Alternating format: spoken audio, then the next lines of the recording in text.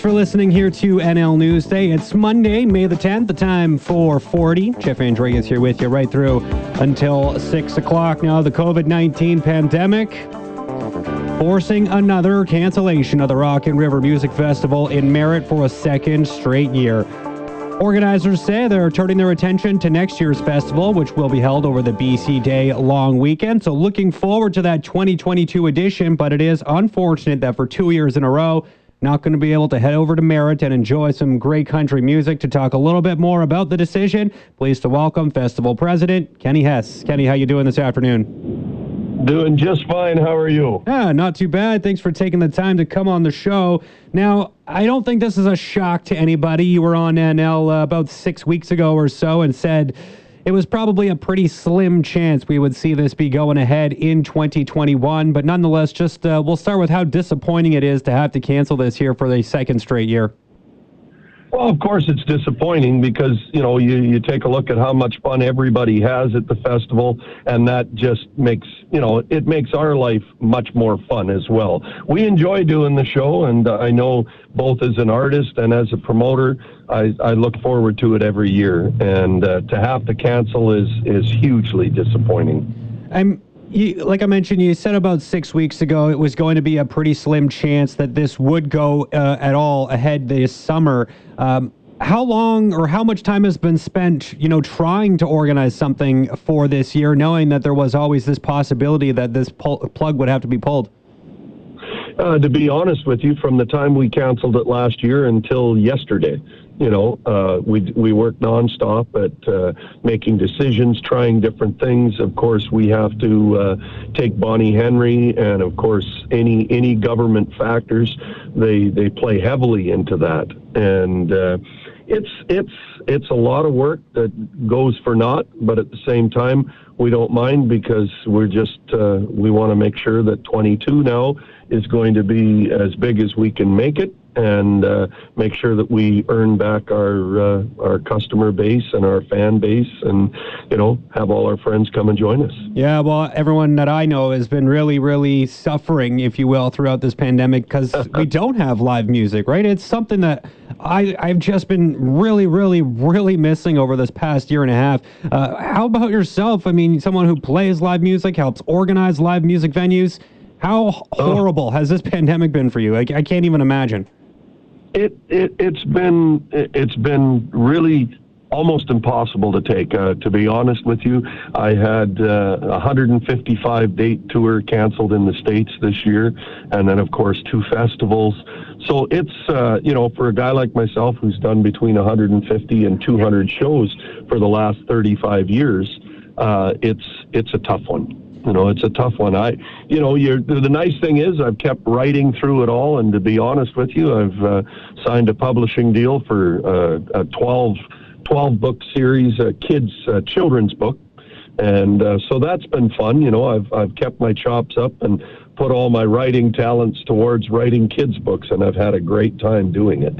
What are you hearing from artists, too? I imagine we got a lot of starving artists out there who are just, trying to find any way to make a paycheck, and this is just one more challenge that they're having to deal with now that we, have to go through another summer like last one.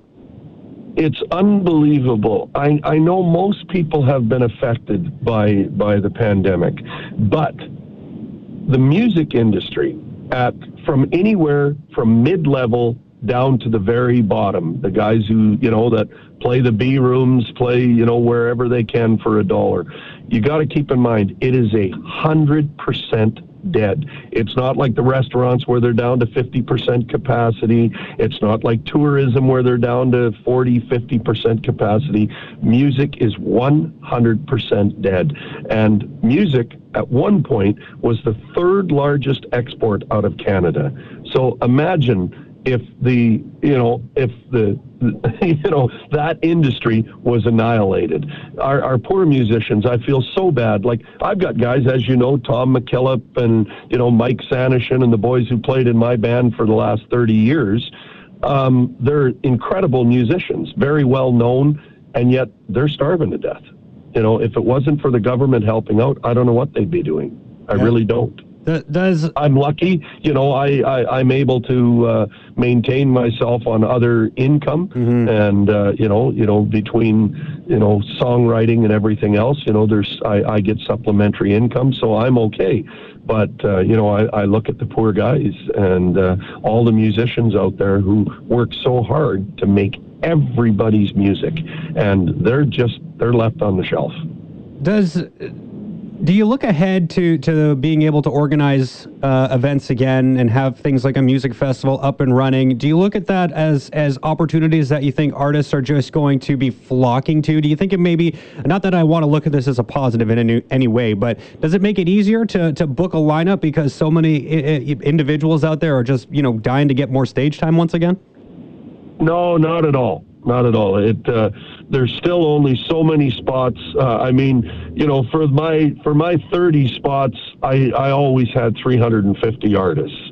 It's the top 4 or 5 that make the difference as to whether you have a successful event. Right. The other 21 or 22 make it a great show. You know what I mean? They really do. They add all of that spice to the steak that you buy. You got to buy the steak, but you still need the sizzle to go with it. And that's what all those other artists add to it.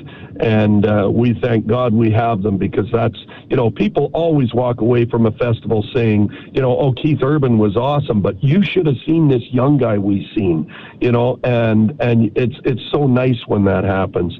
So I don't think it will change that way, in that we will always have the same amount of people looking for work. I think the positive that we can take away from all of this is nothing more than people will understand that, we got to stick together. We got to do the right thing. We got to get vaccinated. We got to make sure that we protect each other, and we're all in this together. I think that's what we really should take from it all. All right. Well, looking forward to hopefully you doing some work again here in 2022 in Merritt. I know I'll be one of the first in line to grab a ticket once that opportunity arises. What about this fall lineup tease? I have someone whispering in my ear saying you got a fall lineup tease coming our way. What's going on there? You'll get the tease when everybody else does. My tease was this. I said, I can guarantee you one thing. It's going to be either a female or a male country artist. Wow, that really, a huge one. That narrows it down immensely. It will be human. It will be human. Kenny, great stuff. Thank you so much for the time. I really appreciate this, and looking forward again, like I said, to a great event in 2022. I guess you're not going to give anything away here on the airs for me, but appreciate the time. Thank you so much. Thank you so much. Please say hi to everybody that listens to the radio. We love you from Rockin' River. Thanks for the support, and please come back and see us in 22. It'll be a great show. Awesome stuff. All right, Kenny. Have a great rest of the day. Thank you. Bye-bye now. Bye-bye. That's Kenny Hess right there, president of Rockin' River Fest in Merritt. Unfortunately, it did have to cancel things here in 2021. For a second consecutive year, there will be no country music festival happening in the Merritt area, which is a real disappointment. It brings thousands of people out. It's a revenue generator for the community. It brings people into the interior that don't often make that trek into this area. It's just a huge loss for this area. It really is. For Merritt specifically, for Kamloops, for everyone that's driving between those communities, it's a real disappointment that we don't have this coming our way this summer. I mean, again, it's not unexpected. It was always kind of thought that would be the case, knowing, especially, it wasn't too long ago where Dr. Henry kind of told us chances of music events being held this summer, slim to none. And obviously Rockin' River Fest having to follow suit and go with the provincial health authorities' guidelines here on that as well. But looking forward to getting that live music scene back up and going at some point. I'm hoping for the fall, because I guess that's really the earliest timeline we can look to, is sort of the late September, when we might start to be able to see some artists get back on stage. It's a real shame that artists don't have that opportunity to get stage time and be able to play songs for you and I, and be able to share their craft and Man, I just miss going and seeing live music. I will just leave it at that. I just miss it so much. It's the one thing throughout the course of this entire COVID-19 pandemic that I think I've missed more than anything else. Yes, a lot of other people have had more important things that they've had taken away from them. Their visits to loved ones in long-term care homes. Maybe they've had their job taken away. You've been laid off as a result of this pandemic. I'm not comparing them. Those are apples and oranges, and those are obviously really, really difficult things that impact people's livelihoods. But the joy that individuals get from attending a music concert and seeing some new music and discovering love for something you didn't know you had in the past, I just can't wait for it to come back. I better start saving my money so I have enough to go to all these concerts I want to get to once they actually open up ticket sales once again. Rock and River Fest, look ahead for it in 2022. And of course, we got that tease, a lineup tease coming this fall. Couldn't get Kenny to break it for us here. I tried. We'll try again soon.